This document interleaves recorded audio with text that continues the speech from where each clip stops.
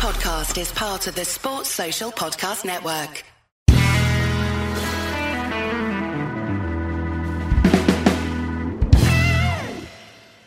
I don't know if people can ever see what's behind me. That's always the concern that I've left something out there that shouldn't be. But we've got all the important shirts there today. England bought in the £10 auction sale. Old Combined Nations All-Stars bought for £15 in the sale. Wakefield's first away shirt in Super League there, which came into possession of mine last week. So, is this resurgent Wakefield? Well, we're back now, aren't we? We're back. We are, where are we in the table? 11th. So that's exciting. I mean, I'm fully in favour of making it a 14-team Super League because then we'd be 3 from bottom rather than 2. No, 4. But you're joint 9th, aren't you? Yeah, with Warrington in crisis and Salford, who no one talks about being in crisis, but they're only, it's Forty20 not live. We're very excited because we've got a guest on, an actual international rugby player coming up in a bit. I'll stick Sean Wade and Ellery Hanley in as well because I spoke to them, and I may as well throw it in there because there was a bit of cross wires with Ellery, and I didn't want to correct it because A, he couldn't see me, and B, he's Ellery Hanley. I was talking about the 1988 game between Great Britain and the rest of the world, which we won. And of course, Scully famously didn't get a cap for an Ellery Hanley scored and captain Britain. But he thought I was talking about Europe versus Oceania in France in 1984, where Europe did not win and got hammered. But it's still a story. And it's a clip, so you can hear it from Ellery Hanley talking about that in a bit. So has he forgotten about the Whitbread Hall of Fame in Alton? He must have done. I think everyone has. What is it? Have they knocked it down yet? It's been a while since I've been past there. I think it was a pub, and I think it was a Chinese restaurant at one point. It's still there, I think, but not as the Whitbread Hall. But that's what that game in 1988 was for, to commemorate the opening of something that we still don't have. We don't have a physical Hall of Fame. We're like WWE in that sense, but our Hall of Fame has a bit more credibility about it. A lot more credibility about it, in fact. Except that we don't inaugurate anybody into it. Well, no, it's been in fact, I was at the last one. That's how long ago it was, pre-lockdown. Are they going to do anything for the World Cup year? There were plans, but who knows? I mean, COVID altered everything. I don't know who goes in next. I don't know. But congratulations to those who went into the Leeds Hall of Fame last week. Did you have a good night there, Phil? I'm sure you did. I mean, it's hard for me to say when you're involved in trying to organise it. So hopefully everybody did who was there. The feedback was really good. What I love about nights like that is you get to put in 2 people who would not otherwise have heard each other, would not be mentioned in the same sentence, but who stand on the shoulders of each other. So the first inductee was Stan Satterthwaite, who played 332 games at prop in the first great era. And at the same time, Jamie Peacock gets inducted, who played 289 games in the third great era. But without the 2 of them, there's no historical context. And so that's what I really like about nights like that it isn't just fating the modern day player. James Roby, magnificent that he's broken the appearances record for Super League. But the key phrase there is it's for Super League. And it'll never be broken, and he deserves to be ranked right up at the very top whenever we talk about the greats of the game in any era. But there has been more rugby than just Super League, and I think Hall of Fame are there to so everybody who sat in the room would never have heard of Stan Satterthwaite before his profile was read out to them. As it happens, he's a really, really interesting sporting family. His father played for Arsenal. Won a championship with Liverpool and scored the first goal Arsenal ever scored in the first division. And that's his heritage. He was born in Woolwich because his dad was playing for Arsenal. You can't tell those stories in a Hall of Fame setting if you don't include that historical element. So I hope the people there enjoyed it. There were 300 people in the room, and there was absolute silence while the Hall of Fame inductees were put in. The current squad were there, and I think they got some benefit out of seeing where they sit in the pantheon of greatness. And for the young kids, it perhaps gives them something to aspire to. So yeah, I believe it was a great evening. Good stuff. 454, isn't it, for James Roby, plus games for England and whatever, and cup games and stuff that don't count in Super League. The record, as you say, which will never be broken, much like all these records from the olden days, 928 for Jim Sullivan. It's a good job the Rugby League Record Keepers Club website is so easy to navigate. But when they used to play 1921 and 1940, there was a war in between. What's going on? Well, they used to play 48 fixtures a year as a norm. So, you know, whilst one of the things we will no doubt talk about is the international weekend undermined by the number of fixtures that we play, it's 27 plus some cups. So, you know, for James Roby to be up there, and you know, 500 and odd, 520 odd combined appearances, and still going and still talking about maybe playing for another year and perhaps even being a World Cup pick for Sean Wayne. Fantastic. You know, whatever accolades he's got. The other thing that I think is great is that James Roby is not a player who would ever accept an accolade. But this weekend, he had to have some. He had to have people coming out saying how great he was. He had to have a guard of honour. He had to acknowledge after the game that all people wanted to ask him about was breaking this record. And if for one day he realised the pedestal that everybody, but particularly St Helens fans, put him on, that's great, because he's just ridiculously modest about his achievements. And he got the Man of the Match award, which was wholly predictable. Would have been massively odds on with the sponsors, but I don't know if he had a good game or not. I know he scored a try. Yeah, that's good enough, isn't it? Yeah. Look at some of these old records: 22 goals in a game, 2,867 in a career, both by Jim Sullivan. Although Tom Hemingway, I don't want to give him no credit for Blackpool Panthers against Gateshead in the Championship 1 in 2010. So he could have broken that record. 11 tries in a match is the most in a game by George West of Hull Kingston Rovers versus Dublin Rovers. Known as Titch. I wonder if any of them were thrown out to him wide. I don't know. And of course, the most in a career, Brian Bevan, 796. Not even Martin Afire off of the telly, off of TV's Pointless, could get close to that. Another win for St Helens against Hull KR. Probably Titan, you may think, beforehand, 26-18. But a win, nearly 10,000 there on a Sunday afternoon, which is a rarity for St Helens to play, or they're meant to play on a Sunday afternoon. He says, correcting himself. But a win is a win, and you know they remain top. They're not spectacular, but they're still top of the table, and they're 4 points clear as well, which I don't think I'd realised until I looked at the table. I thought it was a bit close on that, but no, they are clear at the top of the table again. I think the important thing from that game is not necessarily St Helens. They're dealing with some injuries at the moment, and every club will. And we did say that. And clearly, Lewis Dodd, who signed a new contract, and that's great news. He was so influential in those early games of the season that is going to be difficult to replace him. But I think the important thing from that game was it's a resurgence for Hull KR. That there was a worry. Post Mr. Smith's announcement of his departure, that the whole thing was falling apart and that they couldn't buy a win and that they looked so far off the mark. But again, just looking at some of the footage that came in from the game and reading the reports and the interviews with the respective coaches, as you say, not only a lot closer than perhaps many predicted, but a signs there that Hull KR are getting back to what they're good at, and the fact that they've dropped out of the top six, I don't think should worry them too much. I think they'll be back in the mix. Yeah, they are, aren't they? Because there is that group of themselves, Castleford and Hull, who are there or thereabouts looking to fill those final two places. Big win for Cass away at Toulouse, especially in a very tight game there, 20 points to 14. So certainly a lot of spirit shown by the Tigers to get over the line in that one. Late try from Mahe Fanua. Obviously not missing Jack O'Neill at all at Castleford. Have you seen any of him yet on the telly? Well, I gather you're designated to watch every episode of Love Island. It's on the Skybox. I've written 400 words already. None of them about him. It's about the history of the programme. But it is what it is. I'm sure Warrington will sign him afterwards because they need him. I guess they lost to Wakefield, 30 points to 24. No golden point needed for Wakefield this week.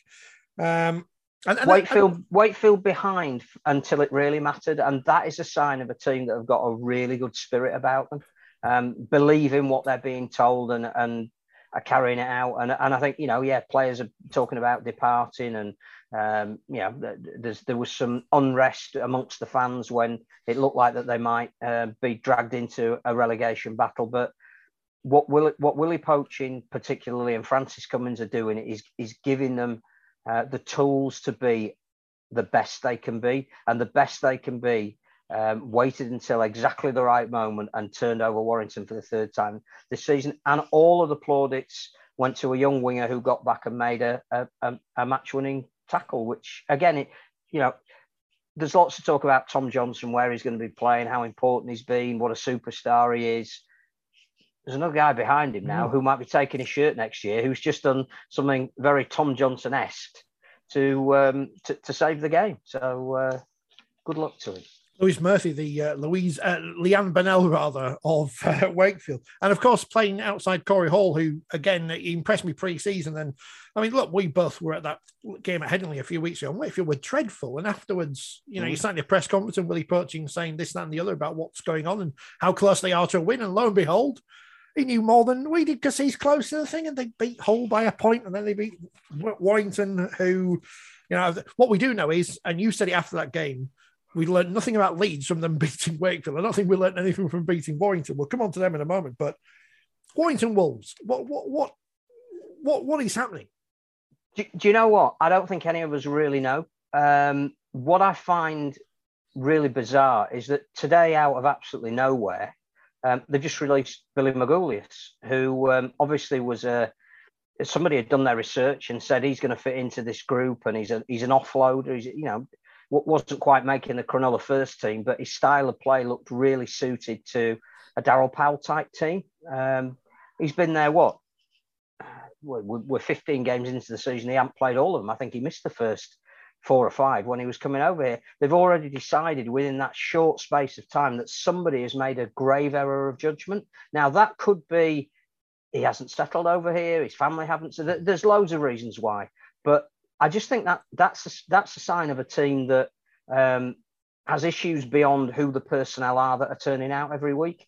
Having seen them live when they played Leeds the other week, and everybody was right to extol the performance that Leeds put on. I just saw a group of very talented but totally unconnected individuals. When 2 of the players go into the crowd after the game, which happened, and that was only amongst Warrington fans who were disagreeing with themselves. They weren't. There was at no point did those fans look like they were going to come to anything like blows. It's just that clearly there was somebody who was aiming some ire at the players. They've just lost at home by 40 points. People are going to, and the fans that were at the front who were shaking the hands of the players may even have been those players' family or close friends. So clearly, there was a feeling that perhaps it just needed to calm down a little bit. But what it didn't need were 2 players going into the crowd, which incentivizes it. And actually, those 2 players going into the crowd tell you something about something that is happening there that isn't quite right. And I don't know what it is. I suspect that Darryl Powell has found a job that's going to take a lot more working through than perhaps he realised when he got there. He is the man to do it. And clearly, as has been said on many an occasion, you're not going to get rid of 25 players all in one go. There are contracts to honour. There are ways you want to play. There are people that you want to see, playing perhaps a different style. It might not be for them. But there are obvious issues at the moment at Warrington, and the danger is not that I don't think they're going to get dragged into any kind of relegation battle. But 3 or 4 more results going the wrong way, and they're not even making the top 6 this year. And that nobody expected that, even if there was going to be a transition under Darryl Powell, that they would not be challenging for the 2 trophies that they're eligible for, and they haven't. They've woefully gone out of the first. Brilliant though Wakefield played to knock them out, and they're losing touch in the second. All that matters is Wakefield won, and that's the important thing from a Wakefield's perspective. Is Darryl Powell there trying to knock down the Warrington squad in the way that the demolition job's going to be done on the East End at Wakefield in the next few weeks? That's the big question. Wait for lumps of concrete to appear here. Chairs. I don't expect to see a big chair. I floated the idea, and we will see. I'm not sure I'll get away with a chair, but I can go in the. You will in your shed, surely in your shed. Yeah, in the shed. I've got a shed. Getting in the shed. Which chair would I want though? Do I want one for the media row where I spent the last 20 years just about on and off, or do I want one where I used to sit? There's the big question. I want one of those the people who sit in front. People who sit in front who shout abuse at Matt Horton, those people. That's Mrs. Horton, as she's also known. Elsewhere, Oh, let's talk about Leeds. They lost to Huddersfield, 30 points to 16 in a stadium which was... What was going on with the... Were you there, Phil? Were you there? I was. Did you see the fire? What was going on? What was that all about? Well, why we set fireworks off in daylight, I've no idea. It obviously has limited spectacle when you can barely see them. But clearly some of them, you know, the scrubland behind the ground, some of them went into that area, and then smoke started appearing. And there was almost as much interest in the fire brigade being called as there was in Huddersfield's brilliant opening 22 minutes, which effectively won them the game. To quote Danny Baker, I think he said about fights on football pitches on one of his videos, he said only a fire at a carpet warehouse has a stronger emotional pull on people. So anytime there's any kind of excitement like that, it's like pointing at planes and helicopters and things. But a good win for Huddersfield, you know, 30 points to 16. Jermaine McGillivray celebrating his international retirement with a try. Surprised he wasn't called up for the Combined Nations All-Stars.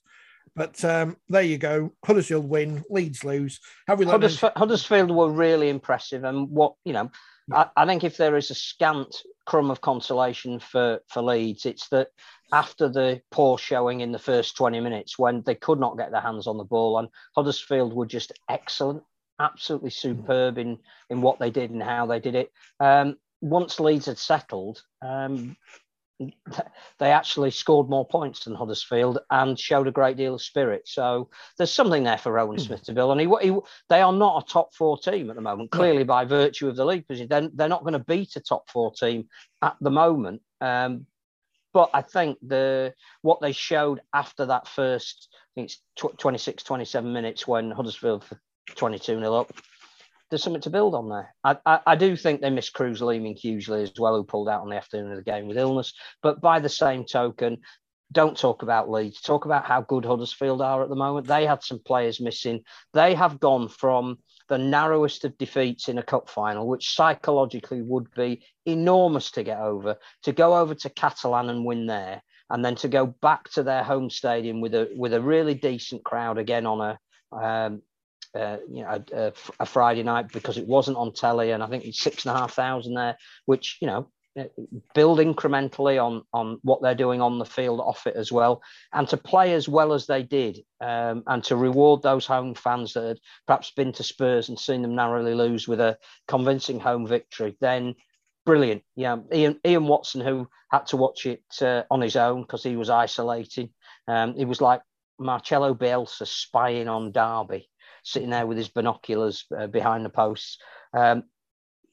They have got a real sense of belief about them. And I think it's been written a bit on social media when the season started, and perhaps even 6 or 7 weeks into the season, we thought, yeah, who really is going to stop Saints?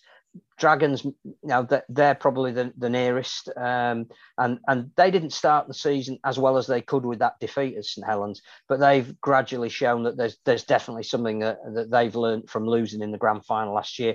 We've seen Wigan and what Matty Pete's done, and again, this word culture that he's now brought back into the team, the fact that they've won the cup, you'd say, yeah, you wouldn't rule them out in a one-off. I think you've got to throw Huddersfield into that mix. We have 4 clubs, any one of whom, as we stand at the halfway point, you could make a case for winning a grand final. And the fact that Huddersfield are being talked about in that company is a huge credit to Ian Watson and the players there. 5 points clear of Hull. I certainly wouldn't have back against Huddersfield getting to Old Trafford. I don't know if I back them to win the grand final, but I certainly went back against them getting there. Hull FC, who are below them in the table, that 5-point gap, they went to the Catalans and were hammered 36 points to 8. There was a debate on one of the Rugby League forums on the internet this week. Who's got the worst value for money halfbacks? Is it Warrington or is it Hull? Well, you probably say Warrington because they're low in the table, but whatever's happening at Hull, again, they... Much like Lee Radford's mentioned consistency a lot at Castleford, Hull are battling the same issue. 8 wins, 7 defeats, and obviously losing a big lead at Wakefield last week and losing in Golden Point. They're one of these teams who year in, year out, flatter to deceive, and whatever they do year in, year out isn't working. Well, until the Wakefield game, I think they'd won 5 on the trot. So you got the feeling that there was, again, this word momentum that nobody can define was with them. I think they've got a great pack and they've got some good backs, one of whom clearly now is not going to be playing for the next 12 weeks. And it becomes are they a one-man team? And clearly they're not, because you can't survive with just a one-man team. The worry, I think, at Catalan was they just didn't create enough. Clearly, they're fit because they've got a lot of big men, and it was 40 degrees, and they didn't tire. They just didn't create. Now, whether that's an issue with their halfbacks, who knows? I think the fact that they've signed Jake Truman for next year says they're going to try and rectify that. But I think a lot of clubs are going to have some really interesting discussions with some of their players who are coming off contract at the moment, because there isn't the same amount of money around anymore. Post-COVID, post a lower television deal, whilst the salary cap has remained as it is, the clubs just can't spend the salary cap in some instances, where particularly they've got an owner who is bankrolling it. So you look at Hull and you think, are they going to have some issues with retaining the players that they want to play? One of the rumours coming out the other week was that Manu Mao wasn't going to re-sign with them. I still think he's got some mileage in him. I'm sure that if they're not re-signing him, it's a financial thing. It's not going to be a form thing. And if they are bringing in Jake Truman on a relatively large sum, then how does that affect the equilibrium in the dressing room, where, some people are being released because the pot isn't big enough anymore? So, yeah, interesting times for Hull. Wigan win away at Salford, which you would have expected, 30 points to 12. I have been long of the opinion that Salford may get dragged into it, but the fact that there is now a 6-point gap between themselves and Toulouse may well be enough for everyone else above the French side to avoid. We're going to talk about the internationals in a minute, but yeah, it does seem that everything at the bottom end is pretty much sorted, unless Toulouse can put together a run of victories now. I think what we spoke about the last time we talked about Toulouse is they needed to win some games at home. They needed, teams flying out there in difficult circumstances, perhaps waking up early on the day of the game and all managing all that, and then going out in, huge temperatures and Toulouse doing what they did to St Helens and picking up. So that was the scenario on Sunday. Castleford flew out on the day of the game. It was 40 odd degrees. Toulouse were winning for a fair proportion of that game, but they couldn't get the 2 points. And I think that's the worry now, that they, unless they pick up some wins at home pretty quickly, they're already 3 wins short of 3 of the teams. It's going to be tough for them. Big win in terms of score in the championship for Batley over Newcastle, 58-18. Bradford beat Sheffield 30 points to 10 away at the Olympic Legacy Park, having been hammered by Fev on the telly on the Monday before. Halifax win at Whitehaven 24-12. Good comeback in terms of witnesses' performances recently under John Keir. 14-4 up at half-time, but somehow lose to the York City Knights 16-14. Barrow hammered Workington 58-0, and I think that is Workington done, isn't it? You would suspect. Mind you, they're only 3 points behind London, who jump out of the relegation zone, having beaten Dewsbury. Big result for them. 26 points to 18. The Dewsbury just appointed Liam Finn as their head coach, who, from what I hear about what he did with the juniors at Wakefield, was probably a good appointment. He should be one of those people who does turn into being a good coach. So obviously thrown in completely at the deep end there at Dewsbury in terms of their league position, but someone who you think, if they do drop into League One, would be a good appointment.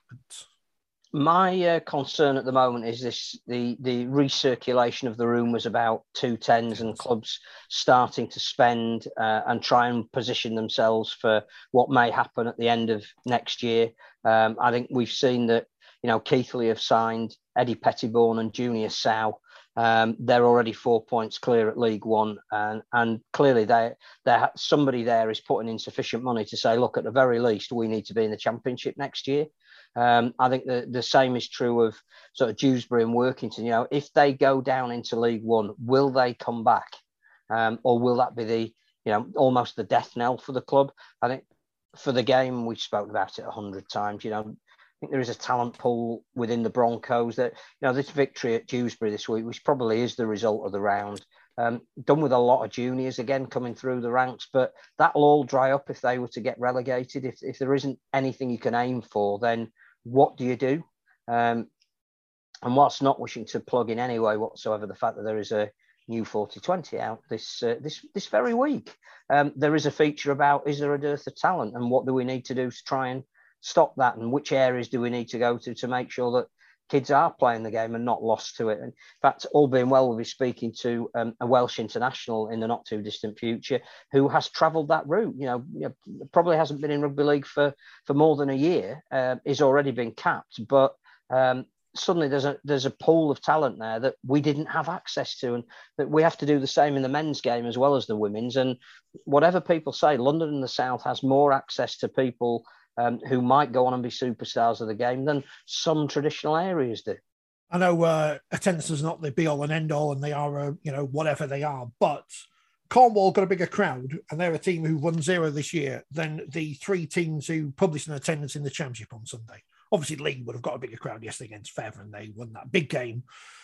But Cornwall losing to Keighley, as you'd expect. Keighley probably saying Jack O'Neill, actually, not Warrington. 56-12. Hunslet beat North Wales. Big win for Hunslet, obviously, because we know North Wales have been going well. 30 points to 22. Oldham beat Midlands 66-0. Bit of a bump down to earth for the Hurricanes. Over 1,000 as well at Swinton. And well done to them, because that was free on the internet. So there's no reason for anyone to go to that one. But they got over 1,000 there. Swinton 34, Rochdale 14. Another good result for the Lions, who I think are the only team we've had on this year who got on to success. And London Scholars, well, look at that. They've been on this programme now. They've won again at West Wales, 38-16. Their social media game at the moment is great. I can't work out who's doing that. But big fans of the Scholars. I think he's an Aussie. Must be. The only one thing I would say about League One is that if we assume that maybe Keighley aren't going to be caught and their ambitions now have been well and truly laid out, it looks as though we know who the 5 clubs in the playoffs are going to be. I don't, Oldham perhaps might have a say in that, and we may well get hate letters from them saying don't rule us out yet. But again, it's taking on a bit of an all too familiar look at the moment. Why did the Combined Nations call it Rangy Chase? He's good again. In Women's Super League, which kicks off at the same time as the International. Who comes up with these ideas? Bradford 52, Cass 0, Featherstone 54, Wakefield 10. These are not results you should have in what should be an even competition. Lee 8, Barrow 14 certainly is. There you go. Ireland beat Italy 36 points to 6 in Udine. Good result for Ireland. Is that their second international, something like that? So good stuff. We'll talk about the other internationals in a moment, because we've got to get to some interviews. In a moment, you'll hear from Sean Wayne and Eloise Hanley, because we've got the clips lined up, so you may as well hear them anyway. But first, we've been heading to Wales because they played England in the Women's International. And here's dual code international, Ree Parker, speaking to us earlier this afternoon. Well, we're all enthralled on Sunday to see the action from Cross Keys, where England took on Wales in the latest Women's Rugby League Test match. And making her Wales debut, I think I've got this right now, is Ree Parker. You did make your debut at the weekend, Ree, didn't you? I did, yes. Now, I was reading, you've only just come across Rugby League in the last 12 months. Did you expect to be playing for Wales within such a short period of time? No. In the last few months, I went across to a Cardiff Demons open day trial, started playing there, got involved through that way, and called up into the Welsh squad just a few months later. So, unexpected, but very grateful. I found it hard a long time ago when I was doing local radio, because I would cover rugby union occasionally, but as a rugby league person, I would always be thinking with a rugby league brain. How easy or how difficult is it to transition between the two codes, especially with such a short period of time? Yeah, so I think that's probably been the toughest challenge, just sort of learning the different tactics within league that you wouldn't do in union. So that's been the biggest thing to get my head around. And I think just the girls have made it very easy. Obviously, the coaches have made it a lot easier to sort of stand behind the back line, telling me what sort of decisions they would be making in the right places. And so it's been a bit of a mindset change. I think just working out what to be doing in which stages of the pitch has been a big change through league from union as well. Obviously, it's a lot more stop-start and a bit more tactical in just kind of where you're going and where you want to be on the pitch before you start making strikes, things like that. So, yeah. How did you find it on Sunday? Because it was an interesting test match to watch. Obviously, England have got lots of experienced players out there, yourself less so, but there wasn't really a massive gap between the two sides. No, and we were absolutely buzzing as a squad, obviously, from where the girls were a year ago to where we are now. It was really good that we were fronting up and obviously making better decisions and showing kind of where we've come in the last 12 months. I think there was areas obviously that need improving as always. I think we were really strong in the centres. We need to tighten up a little bit on our outside D. But we're not a million miles away, so that was really promising. And obviously to get over the line and score as well puts us in really good stead for next week and obviously going forward. So you're already talking like a rugby league player in D and all that kind of thing. If I'm going to take you back to the first thing that you said, you went to a trial at Cardiff. Why did you go in the first place? What was the appeal and the attraction suddenly of trying your hand at rugby league? I mean, I've played rugby union since I was 6, so it's been a long time. I sort of made my way through the pathway there. I've played club rugby regional, obviously went on to represent my country. It's something I think obviously there was an opportunity to take. I wanted to give it a go to see if I could sort of transfer my skills over into a different code. And it just took off very quickly. So yeah, I think it was good fun. It's a new challenge. It's been a new challenge mentally as well, just learning the new game. Obviously, when you've played union for so long, you get quite set in the ways of how you do things, and the improvements are probably minimal. Whereas in rugby league, it's been like really good fun learning a new sport, learning again, obviously new rules, things like that. So it's been more of a challenge for me, which I really enjoy. And how did you hear about rugby league? And is it because, as we've been banging on about for far too long, the profile of women's sport is really growing no matter what that sport is, and the league is playing its part in that? Yeah, absolutely. I mean, I think, if I'm honest, I can't remember where I'd heard obviously about the trials and things. I probably think it was probably on social media. I'm involved obviously in a lot of the women that were already involved. I know them quite well. So word of mouth and obviously through promotions and things, and I thought I'd go and give it a go that way. But yeah, like you've said, I think the women's profile in sport is definitely on the rise, and yeah. I mean, the one person who has been put up on a pedestal after the performance at the weekend was the fullback Leanne Burnell. What was it like seeing all those last-ditch tackles she was making to keep her in the game?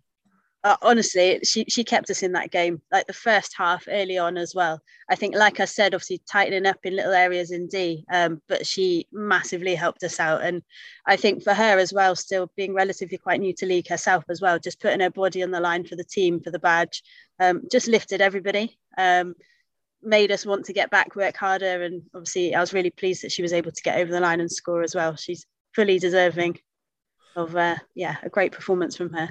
Obviously, you say you've made the switch recently, and I guess players like yourself who are learning this new sport can go back to others and say, hey, you need to give this a go because it's quite fun.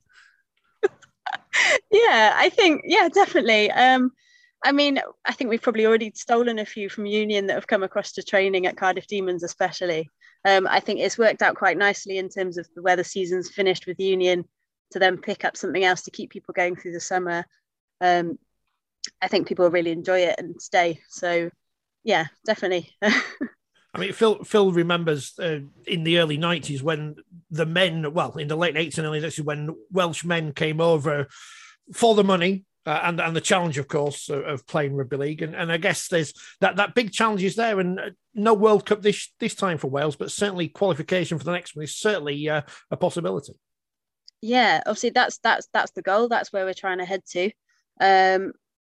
I think the squad that we've got now, and obviously with all the management and the goal, it's all a shared goal. So hitting that World Cup would be amazing. And I think if we carry on, obviously making the improvements that we have, leading off the back of that England game going into the rest of the season now, I think we're in really good stead. And obviously the girls can watch the games back. We can make little changes. Everyone's really keen to improve and obviously put the best of themselves out there and do the badge proud. So that's definitely the goal. That's where we want to be. And as I said, it's a shared mindset, it's a shared goal. So there's a lot of talk around rugby league at the moment about how we don't prize the internationals as much as perhaps other sports do. We don't get the same income stream from them that particularly cricket and rugby union do. But you're fortunate in the sense that you've got 2 internationals on consecutive weeks. I mean, how important is that for your development? I would say from obviously looking at the Italian performance last week. It's a game you'll win. You'll go in the exact opposite to how you played England, rather than the underdogs. You'll be expected to rattle up quite a few points. But it's great to be able to, I would imagine, play one week and, as you say, analyse and go straight back out and do it again. Yeah, absolutely. I mean, obviously it's a tight turnaround. I'm not sure the girls last year had such a tight turnaround with 2 games as well. So just making sure we're recovering, making sure the analysis is done so that we can go in firing next week. But like you said, it's perfect in terms of we can fix those little things quickly, go out and obviously see that it'll make an impact. And like you said, hopefully put a lot of points on and come away with the win. Yeah, I think it's really good that it's back to back. I think it gives us a good platform going forwards. I guess the difference is, even for the coaching staff in briefing you, they know so much about England, and clearly even, you know, some of the players in your team will have played with those girls last week against Ireland, and that's it. Does that make it harder or easier, do you think? Yeah, harder in some extent, because obviously you don't know which players are the strengths or potentially the weaknesses, which ones you want to aim for. So yeah, it does make it harder in some sense, but also it's quite a nice way that we can focus on ourselves. We don't need to worry about who's who they've got on the pitch. We can focus on our own game and try and implement the wrongs from this weekend going forward, and try to make sure we're playing in the right areas of the pitch rather than focusing on individual players that Italy may have. So I think it's quite nice in some respects, but again, obviously you don't know who their strengths and weaknesses are, so we're going to have to do a lot of problem solving on the pitch at the time as well. Going into Sunday's game, were you looking at individual England players and trying to stop them, or was it all about the stopping them as a team? I think it was more about the team. Obviously, we know of certain players. Obviously, they're within their own rights as well, and obviously how they perform. I think it was more about a team and what we could do just to show where we've come in the last 12 months rather than focusing on individual players of theirs. Obviously, we're aware of where their threats were, so we needed to make sure that we were tightening up in certain areas. But it was very much about us and what we could bring going forward and to show where we've come. So obviously you are new to things, and the Cardiff Demons and the Super League South is a relatively new competition, but would you like to see more games involving the clubs from that competition and the teams in the Super League in the North, so to speak, to test your arm against the likes of St Helens and Leeds and York? Yeah, absolutely. I mean, obviously, as you've touched on, it's still a relatively new league. I think a lot of the teams are probably in similar positions where girls have just come across, they're learning the sport. So I think I've said previously, if you want to be the best, you've got to play against the best. So obviously the teams up in the North are fighting in the top positions. That's where we want to be ultimately, and we want to be playing against them and obviously showing how we fare against them.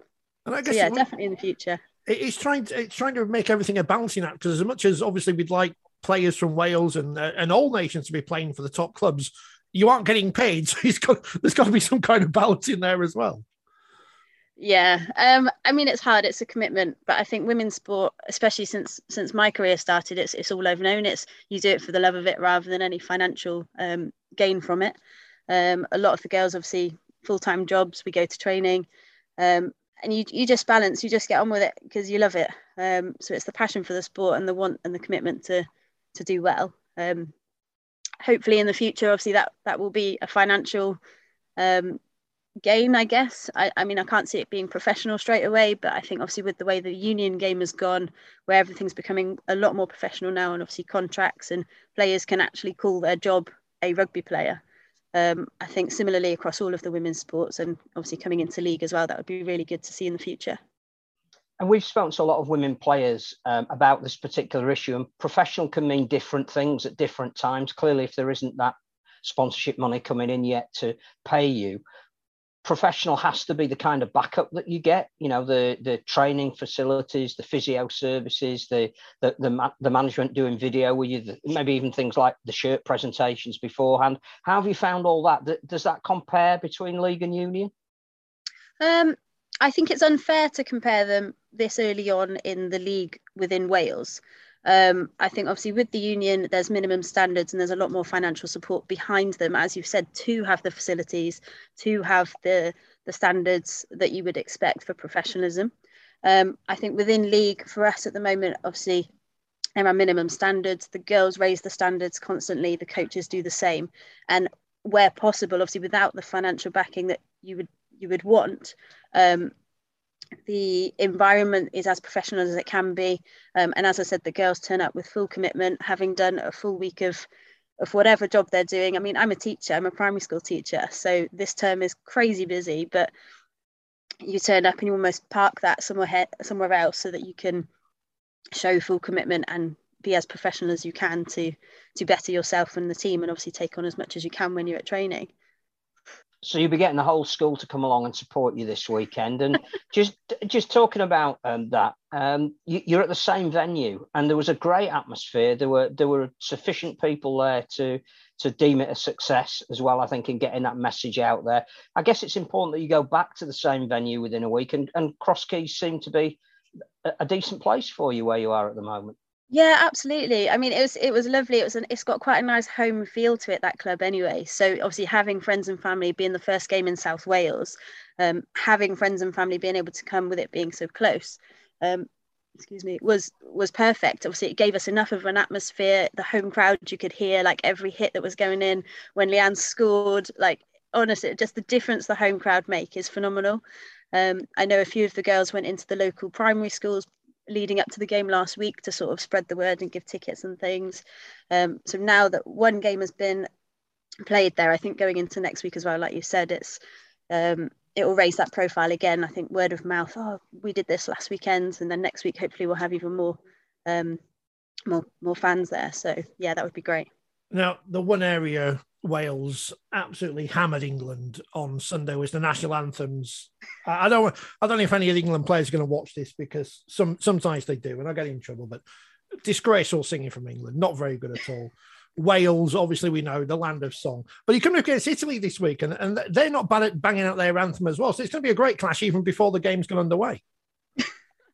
Absolutely. I mean, we're proud of our anthem. We're proud of how we sing it. So I'm glad you've said that. I think England were at a bit of a losing start, though. They picked an awful backing track for them with ridiculously high singing. So I'll give them that. But no, absolutely, the Welsh always show good heart, and I'm sure they'll do again this weekend. Who were your rugby heroes growing up then in the early part of your career? Oh gosh, Johnny Wilkinson. He was one of the favourites. Heard of him, yeah. Just in terms of the way he did everything and his professionalism. I think I remember reading his autobiography as a teenager and then trying to replicate things that he used to do when I was turning up to training and things. I think also having the women around me, because I played at senior level when I was only 17, and a lot of the England women's players at the time were in our local club, so I was playing against them, with them, similarly for the Welsh internationals. So I always looked up to them as good role models, obviously, throughout my early career as well. It's just strange because, you know, Phil especially and myself remember when there was a big rivalry, is not even the word, but you didn't cross between one or the other. But now there's so many things that happen between the two, especially at this level, that it doesn't seem to be that there is no issue between rugby union and rugby league in the women's game at the moment, at least anyway. Yeah, no, I think, again, especially over here, because it's still quite in its early stages, it's still quite new. There isn't that rivalry between the league and the union. It's obviously you can cross both of them, and yeah, this I think because it's still quite new. I think that the rivalry hasn't been built, as I'm sure it probably has across the men's game over the years. Well, I think it's important as well, as you said, that the seasons don't overlap too much, so you're not having to choose one or the other. And again, that's a boom. When the extended squad was announced for these two games, 2 sets of twins, was I right in reading somewhere? Yes. How does that go at training? How on earth do you tell them apart? I had fun when I first started, because I don't know them very well, and obviously only met them a few months ago. So it was fun trying to work out who is who. They're great, all of them. I think even the coaches just call twin, and then they'll get 4 people will turn around and answer them, which isn't great. Obviously, they need to learn names and things, but they're good fun. Very similar, quite similar in how they play at times, but obviously different positions, so that makes life a bit easier to work out where they are on the pitch and who's who. And again, in terms of we talked about how you would raise the standard maybe at club level to make sure that internationals then have got even more value. I don't know if you've ever seen or heard of State of Origin, as they do it in Australia. It's when Queensland play New South Wales. It's arguably the pinnacle of the aggression and skill levels that we see in rugby league, which we're hoping to replicate in the Test arena. Just as a thought, you were talking about playing in Women's Super League South. What if there was a South representative team that played Betfred Super League as it exists in the North, in a 3-match series? Is that something we perhaps should be looking at, do you think, or trying to create that kind of rivalry? I think it's definitely a step in the right direction. I think in terms of a progression from the club onto their sort of the best of the South to play up in against the North, I think it's definitely a step in the right direction to grow the game in the South. In terms of a rivalry, yes, I can imagine anything North and South would be good fun. I think a 3-test, is it 3-test series you said? Mm. Yeah, I think that would be good. Obviously, if it went one apiece, that would bring for an amazing final game as well. So yeah, I think it's definitely a step in the right direction. Obviously, we'd like the South teams to be having enough strength and depth in them to compete individually anyway. But I think while the South is building, I think that would definitely be a good stepping stone. Mindful of taking too much of your time, especially as a teacher. So final one from me. What do your kids think about things at school? Are they aware of your extracurricular activities, so to speak? Yes, they are. I'm very fortunate. I've got 19 boys in my class, most of which play rugby. They play rugby union, so they obviously knew about my background. They think it's hilarious to Google me and see what comes up. And they actually came along. We had our cup final for Llandaff North in the stadium just at the end of the season. So I actually had quite a few of them bought tickets and came and watched. So that was really lovely. And actually 2 of my little girls as well came along on Sunday. I didn't know they were coming, so that was a really nice surprise to see them in the grounds as well. They love it. I hope I'm an inspiration. I hope that they can see the work that goes behind it. I know the parents certainly do. So I think for the children growing up, especially the boys, they would all love to be playing for Wales. So I love the position I'm in and that I can show them what they can do to get there. They're gorgeous. So hopefully they'll all be here this weekend as well. I think that is, the final question to end it on, really. Do you see yourself as a role model? I mean, we've seen going to some of the Women's Super League games that now there is a core of young girls at all the stadia. They all run down and want autographs and selfies. They're now even starting to buy shirts and put names on the back of the women players that they so admire. Can you see that happening for you and for this Welsh team?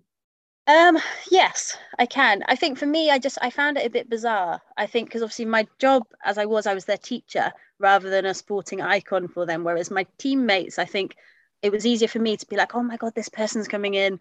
But I didn't see myself as level with them because they knew me as a teacher. So the novelty wasn't there. But yes, definitely. And I think there's at least 1 or 2 children from all the previous classes that I've had that have gone on to represent in whatever sport they've done. And they'll thank me years later and say, oh, you did this, this or this. So at the time, I don't think I realised, but afterwards, it's really lovely when you get those comments, just in terms of inspiring them or being a role model. So hopefully these guys do too.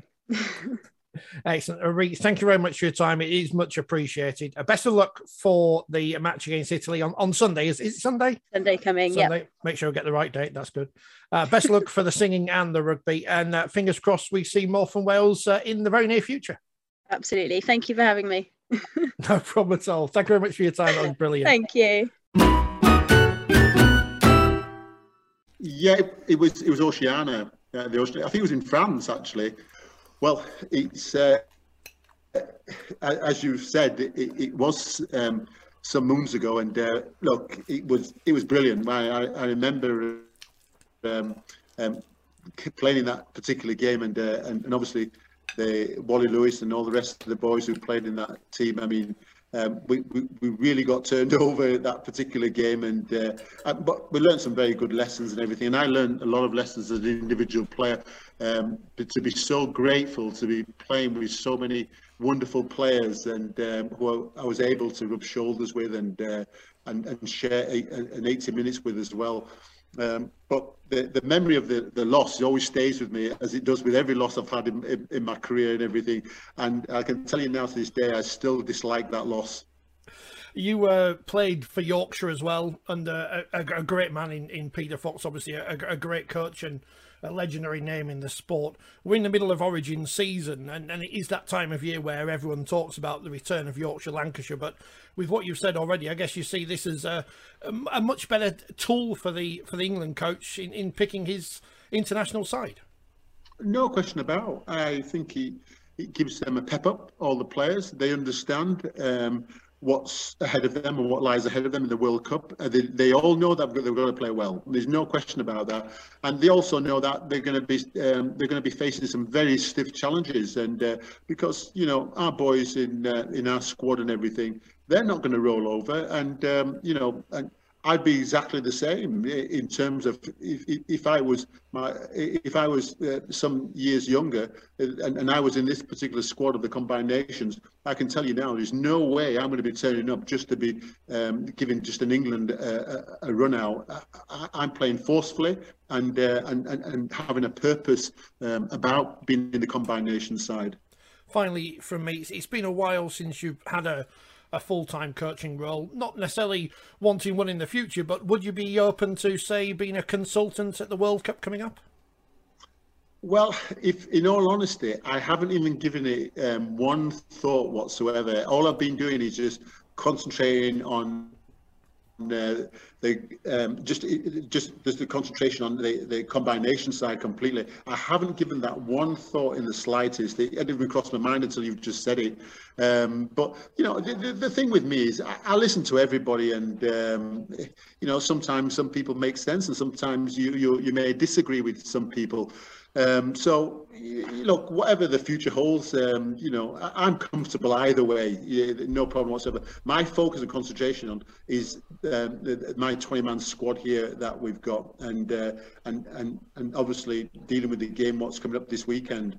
Quick one about your opposite number. It's the first time he's coached in a while. What are you expecting from an Ellery Hanley coached Combined Nations All-Stars this weekend? A team was very competitive. A team wanted to win. They will play a bit, but their desire to win will be very, very high. So we need to be on it. We need to be very passionate ourselves, which the team will. Me and Ellery do think very similar about winning.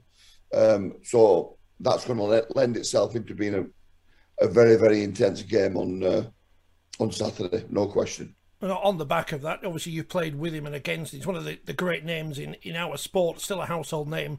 What was he like to play with and against? Yeah, I played with some great players, unbelievably world-class players, but Ellery was the best. He was very, very competitive. His desire to win was through the roof. How he trained, he's just a really impressive bloke. And I played with Andy Gregg and Andy Platt and Sean Edwards, some great players. But Ellery was head and shoulders above. Obviously, he's a strong-minded individual. Would you like him back in the sport on a more permanent basis? Yeah, I know there's a lot going on in his life, and I think it was a great move from us to get him to be the coach of the All-Stars. But I know he has a lot going on. Whether he's got time to delve into coaching full-time, I'm not sure, but it would be great if he did. Far too many positively speaking people on this programme, especially who speak better than everyone else. And Reed Parker, including us. Very much so. Played at 7 at the weekend. Has been playing rugby league for less than a year. That's some meteoric rise. Obviously, been playing rugby in the generic term for a while, but to step in at 7 in your first international, and certainly Wales were not outclassed in that game. 32-6 on the scoreline, but England should be winning these games by a lot more when you take into account the experience on show from England in terms of international caps and just playing at a higher level. They should be out of sight against teams like Wales. And that's no disrespect to Wales. That's all credit to Wales. But I worry about England going into the World Cup. I know you're saying that after a 32-6 win, but it wasn't convincing for me. No, I think that is the concern, that the last couple of performances that England have put in have been well short of what they'll be coming up against particularly Australia and New Zealand, but one or two of the other Southern Hemisphere nations, we know what happened last time they played the PNG Orchids over there. There would be a concern, I think, as you, I no doubt we'll talk about the meaning and value or otherwise of playing the Combined Nations All-Stars. You're going to have limited games if you're Craig Richard and his team between now and the World Cup. You've got to make the most of those games. You've got to play your best team every time you're out there. You've got to get your best combinations working. If you win by 100-0, you're preparing for the World Cup. This is a year where you don't trial. You go with your best. And I think, again, he's now just picked 4 players to come into the squad for the game against France this week. I don't know if you should be chopping and changing all the time. I just think you got to say my top 17 going in. This is who's going to play against Brazil if nobody gets injured when the World Cup kicks off at the beginning of November. And I'm going to play them together as often as I can. And we're going to get more and more ruthless. And we're not going to be bothered about who we play. We're not going to be bothered about the PR value of whether it's 80-0 or not. We are here to do a job. We are not going to, make it. Detract in any way from the message that we want to put out, that we are genuine contenders for the World Cup. I think the problem they've got at the moment is they don't seem like that. England will get another chance against France, as mentioned, Phil. As mentioned by Phil, there are 4 new call-ups, all from the Leeds Rhinos, so that's good because they're good. I've seen them. But wasn't Danielle Anderson good off the bench? Oh yeah, she's great, isn't she? You knew, Phil. You told us ages ago. Is this program got to have a favourite Leeds prop? Is that part of our thing now? And the other one's retired. But you were always a Danielle Anderson fan, so she's from Wakefield, so there's that on her side as well. Double bubble. And as I mentioned last week, if you missed last week's show, well done to York. Wins in successive weeks over Leeds and St Helens. You can't knock that. Their big test is now to win something. Well, I would say again that if we were to give out the Woman of Steel at the halfway point of the season, there is only one candidate, and that is Tara Jane Stanley. Well, they don't ask me and they don't ask you, so it's all right. We can say whatever we want. England's men take on the Combined Nations All-Stars this week. If you listened to that interview a few moments ago, you'll have heard the very leading question from myself to Ellery Hanley about, we're in Origin season. Everyone talks about Yorkshire, Lancashire. You played in that, but you seem to be saying this is a much more important test for the men. Now, as we said in that interview with Reed Parker, Phil, Betfred Women's Super League North versus South would seem to be a good test trial for all nations, but this is the best we've got at the minute. Although, is it? Because at the start of Ellery's press conference yesterday, he did mention the fact that it was a lot harder task to put together a squad of players than he perhaps expected. And the Dow Clark in there, famously of England. Lots of Warrington players in this squad, which is amazing because if you're picking players on form, they're not in form. Coaches always say that, but they never mean it, do they? I think there's 2 things on this. One is, does the concept have merit? In which case, what do we need to do to give it some kudos? Because at the moment, there's more people pulling out than there are playing. I would preface whatever we think about whether it's a good idea or not with the fact that, again, in World Cup year, England have to play somebody to try and prepare them for the World Cup. I have several, but a number of issues. One is, I don't think many people are going to turn up. I don't think they buy into the concept. I think there is an issue as well about the cost of living crisis at the moment, the fact that they can see what they deem to be a less than meaningful game on the telly. They don't need to go. And the issue about that is that it just won't look very good on Sky. So that's a concern. I think the other thing is, I'm all for a mid-season international weekend. But why the hell have we got a different weekend to the one in the Southern Hemisphere? I don't understand that. I don't get that. Theirs is the week after ours. They have got some really significant international games being played, and there's nothing to say that if we weren't allied to them, that we couldn't have perhaps had a Tonga come over here, and that would have filled the ground. Tonga playing England would have repeated the semi-final of the 2017 World Cup. All of those great Tongan players, Christian Wolff, obviously, who is their head coach, being based here. that you could sell an England team that included any of the NRL players that Sean Wayne wanted to play, because we've got a comparable weekend. I don't see why we don't do it. Again, it's a half-assed thing. And then if we say that the clubs are genuinely supportive of giving England what they need in the World Cup, why did they have a 27-round season? It's absolutely ridiculous. No wonder there's players injured. There's players being pulled out by their clubs. So my laptop crashed. And you've missed a brilliant bit, which I didn't record. In fact, all of it was brilliant. But the best bits are always the bits that don't get recorded. They are. But, stop us in the street and we still won't tell them. You're mid-flow, so to speak, on the Combined Nations All-Stars. There's an image. And it's not as we say, it's not the concept, it's the execution of the concept. And I get the feeling sometimes that I've seen it compared this week to the Barbarians, but that's a bad comparison because that's a dead concept as well in 2022.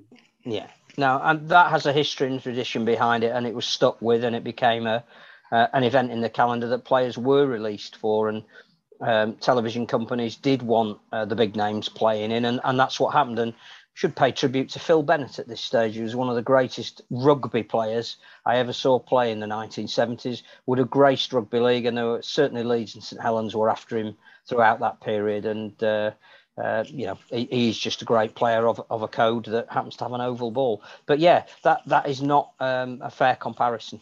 The other thing I was going to go on and say, and I think we said that there is no criticism aimed at any of the players that have been called up for this, whether anybody thinks that they'll play in the World Cup or they're worthy of their place. It's almost secondary to the need to be two teams out there. The one thing that I got frustrated about was the selection of Michael McIlorum by England. Michael McIlorum has played 2 World Cups for Ireland. Ireland are in the next World Cup. England have a preponderance of hookers they can choose. In fact, there's 2 of them in the Combined Nations All-Stars. Whether it's Sean Wayne wants Michael McIlorum because he's going to play a certain way, he's the nearest he thinks he can be to Josh Hodgson, I don't know. All I'm saying is Michael McIlorum should be playing for Ireland. International Rugby League is undermined by not having fixtures where Michael McIlorum can play on a regular basis for Ireland. And England, in that respect, are no better than Australia, taking Pacific Island nations players, and we shouldn't do it. We don't need to do it. If we're serious about wanting an international game and we want it to be strong and even across all of the nations that play it, which has value for everybody if we do that, England should not be picking Michael McIlorum. I mean, I probably should have asked this question of Sean Wayne yesterday, shouldn't I? So it is my fault. But if you're picking Michael McIlorum on form, because he said he is, along with James Roby, the form hookers, and obviously we don't need to see James Roby, and he's retired, and if he's coming back or not, he's irrelevant at this moment in time. If Michael McIlorum is picked on form as the best English qualified hooker in the competition, how do 5 Warrington players get in the squad and a number of them in the Combined Nations All-Stars team as well? Because surely they can't be in form if they are the joint second worst team in Super League and the worst English team joint in Super League. It's not about form. It's about getting 2 teams out there that represent those 2 shirts. And as I say, going back to what we were ranting about, well, I was ranting about before. You cannot take this game seriously if the clubs decided they were going to play 27 rounds this year. You cannot take this game as seriously as you should take it if the international windows aren't aligned. So we've got the best of a bad job. There is more of a sale in this to the world at large outside rugby league than, say, Yorkshire, Lancashire, because at least you can say to people, here is England, the team which will be at the World Cup, which obviously they won't because it's going to be full of NRL players, but they don't know. That's okay. And the Combined Nations team is an all-star team of players who do not play for England or are not playing for England at this moment in time. So it's probables versus possibles, which is one of Scully's old theories at this point. It is something you can sell to a public outside of rugby league. And yet we played in Warrington, which isn't the easiest place to get to. Again, as you mentioned earlier, the cost of living crisis, if you're going over from Hull, it's going to cost you a fortune in petrol. It's on the telly, so you not bother. Is this a game where we can take it to somewhere random like Coventry or wherever, Birmingham. Do you know what? What I don't understand is I'm more excited about Wales going to Albi and playing France and looking at a French team that's full of Catalan and Toulouse players who Toulouse now have played half a season in Super League. They are going to be better opposition, France, already than we've seen them over the last couple of years. England should be going away to play France, and Wales should be playing Scotland, who don't seem to have a game. Now, you could do all of that. Again, if our international seasons across the hemispheres aligned, there needs to be meaning in these matches. I understand why England would perhaps not want to play France when they're going to have to play them in the group stage of the World Cup. That may not be part of Sean Wayne's ideal preparation. But I just think if we're going to be serious about international rugby league, then let's get some fixtures that are reflective of the strength of the respective nations, and everybody plays when we've got a window. I think it's brilliant that when we do it in the Southern Hemisphere in a fortnight's time, the first game of rugby league back in New Zealand after 2 years won't be the Warriors, it'll be the New Zealand national team playing Tonga. It'll be a hugely colourful occasion. It'll be sold out. Again, there's a women's game on as a curtain raiser to that. Fantastic. That's how we should do it. If the Aussies want to play Origin at this time of year, that's absolutely fine. But we need to be a lot more serious about international rugby league if people like IMG are going to be able to invest more money into the sport, as we hope they will, because it's the internationals that they can sell. It's not so much the club game. And if you are IMG and you are watching all this, don't listen to people who write letters into the League Express. Don't listen to them. 5:45 kickoff. I'm going to miss it because I'm working, which is a shame, but I will catch up with it afterwards because no doubt there'll be extensive highlights on the social media, as there will be for England versus France, which hopefully kicks off just before my break. So I'll be able to watch about half of that game. And people now be wondering, well, how can you work and be on North Derbyshire Radio at the same time? It's a gift. The gift that keeps on giving. Don't tell bosses. But yeah, it should be good. Do we know if any of the other internationals are being broadcast? Obviously, the England-France wheelchair international is on Sky on Sunday, which obviously, again, will be great. And looking forward to that one again. I'll have to catch up. But France-Wales and Wales-Italy in the women's game, are they being shown anywhere? Are we randomly putting them on the internet at the last minute? France-Wales will be on the BBC Red Button, I am led to believe. Well, that's good then. They showed the Australian football team the other day, so they'll show any old stuff to the BBC these days. So that's good because that, as you say, that's a proper international with caps and everything. Yeah. It's a test match. It's a test. It's for world rankings. That's the other thing, that if we want the world rankings to be meaningful, and everybody knows that Australia being fourth is not representative of their standing on the field. It's representative of the fact they don't play any bleeding games. But obviously, if we want more games and we want the world rankings to be meaningful, we want the Golden Boot to be meaningful, we want the World Cup to have buy-in, then for goodness sake, play proper test matches. Am I getting carried away? No. I think it's fine. Because that's the kind of thing that the BBC will show is internationals. The Wales England thing was a headline on their website. There was a story about. I think it was New Zealand women played USA in rugby union. And that was a story on the BBC website, which I couldn't understand why, because it has no reference to or relevance to Britain. But it makes sense. It's international. I mean, we've got these, football friendlies at the moment that are, I don't know, branded as something else. But because, they are on national television and radio, they're getting a lot of coverage. Whether they're meaningful or not, it's because they're internationals. There are some people that will only watch international rugby league, they feel, or international sport, because they feel an instant affinity to it. They're not going to pick a club team and watch every week, but you tell them that their international team is on, they'll watch it.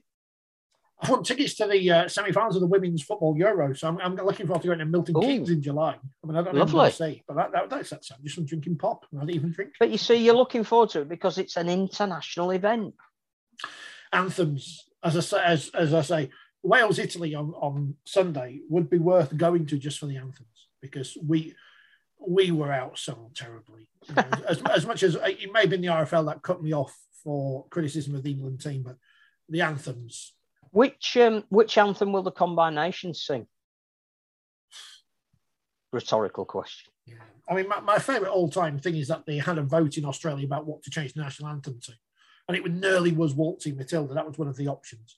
But the person who put that forward is a person who doesn't get named anymore. So you can work them out yourself, dear listener, by going on Wikipedia. When I had a proper job and you used to click random on Wikipedia, that's the kind of thing I learned. But there you go. So, hopefully everyone though who does turn up enjoys a weekend of international rugby league. We'd probably recommend the 2 women's games in Wales versus France over the England men versus the combined nations, whoever else we can phone up. Well, it could be us. If the phone's been ringing while we've been recording this, we might have got a call up. Day for feet. I've got England. They've got more combined nations all-stars players than. Well, we've got none in the England team. Well, I think combined nations. But I think that's the other thing, that you've hit on something that's really important there, and it applies as much to Leeds. Leeds have got, I think, 4 players in the combined nations, 1 in England. Who, as a Leeds fan, going to that game, are you going to be predisposed to support? Not quite the rivalry we were hoping for, I don't think. I'd like to thank the combined nations and Ellery Hanley for calling up Mason Leno so he could get off his ban. Thank you. I'm keeping an eye on the disciplinary because I'm looking out for what happened between York and Leeds in Women's Super League last week, but they haven't. Oh, yes. Have they not done anything yet? No, the case it's been sent to tribunal, hasn't it? The punishment. Yes. Yes. But no, nothing out as of yet.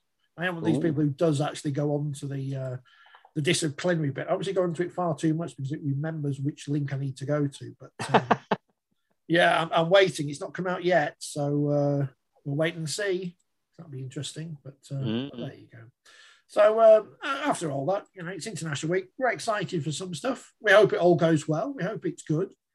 And no one gets injured, so then they bin off the combined nations after 2 years. But yeah, it's going to be a weekend of rugby league, and as we said, as well as the other game to watch will be England versus France on Sunday at the Manchester Basketball Centre, because that could be.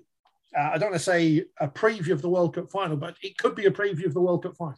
Well, again, they're playing each other in the knowledge that, they're going to be meeting in the World Cup, hopefully at the final stage. It's not stopping the fact that they are 2 nations of similar ranking and standing, and both of them want to play that game to see where they are in preparation for the World Cup. We should be playing the men's game away in France. Fingers crossed next week we will have someone involved in the Wheelchair Challenge Cup final with us on the programme. If they reply to my tweets, DMs. So fingers crossed he does. So hopefully we shall have a guest live in the studio next week, if not on Zoom. But we'll be back next week, which will be exciting. Phil, thank you. Thanks for putting up with the terrible laptop here. I'm going to have to get a new one Saturday up to us. That's okay. I hope the rants came out in full. I mean, we'll see how it looks, because that's going to be the excitement of editing this programme together now. But enjoy the week. We'll be back next week, hopefully with some exciting rugby league to talk about. If not, then I don't know what we're going to talk about, but we'll find something. This is an addendum because I forgot. Phil, the magazine's out this week. It's funny you should say that. If you're going to the game, or even if you're not, get a copy of the magazine. And if you're going to Warrington on Friday afternoon, Steve Mascod's at the club shop, just randomly. Just buy his book. Go into Tesco's and have the ice cream sundae. I did the other week. It was very nice. Buy Steve's book. Buy the magazine. Watch some rugby league. Come back next week. Professionalism is not a word in our dictionary.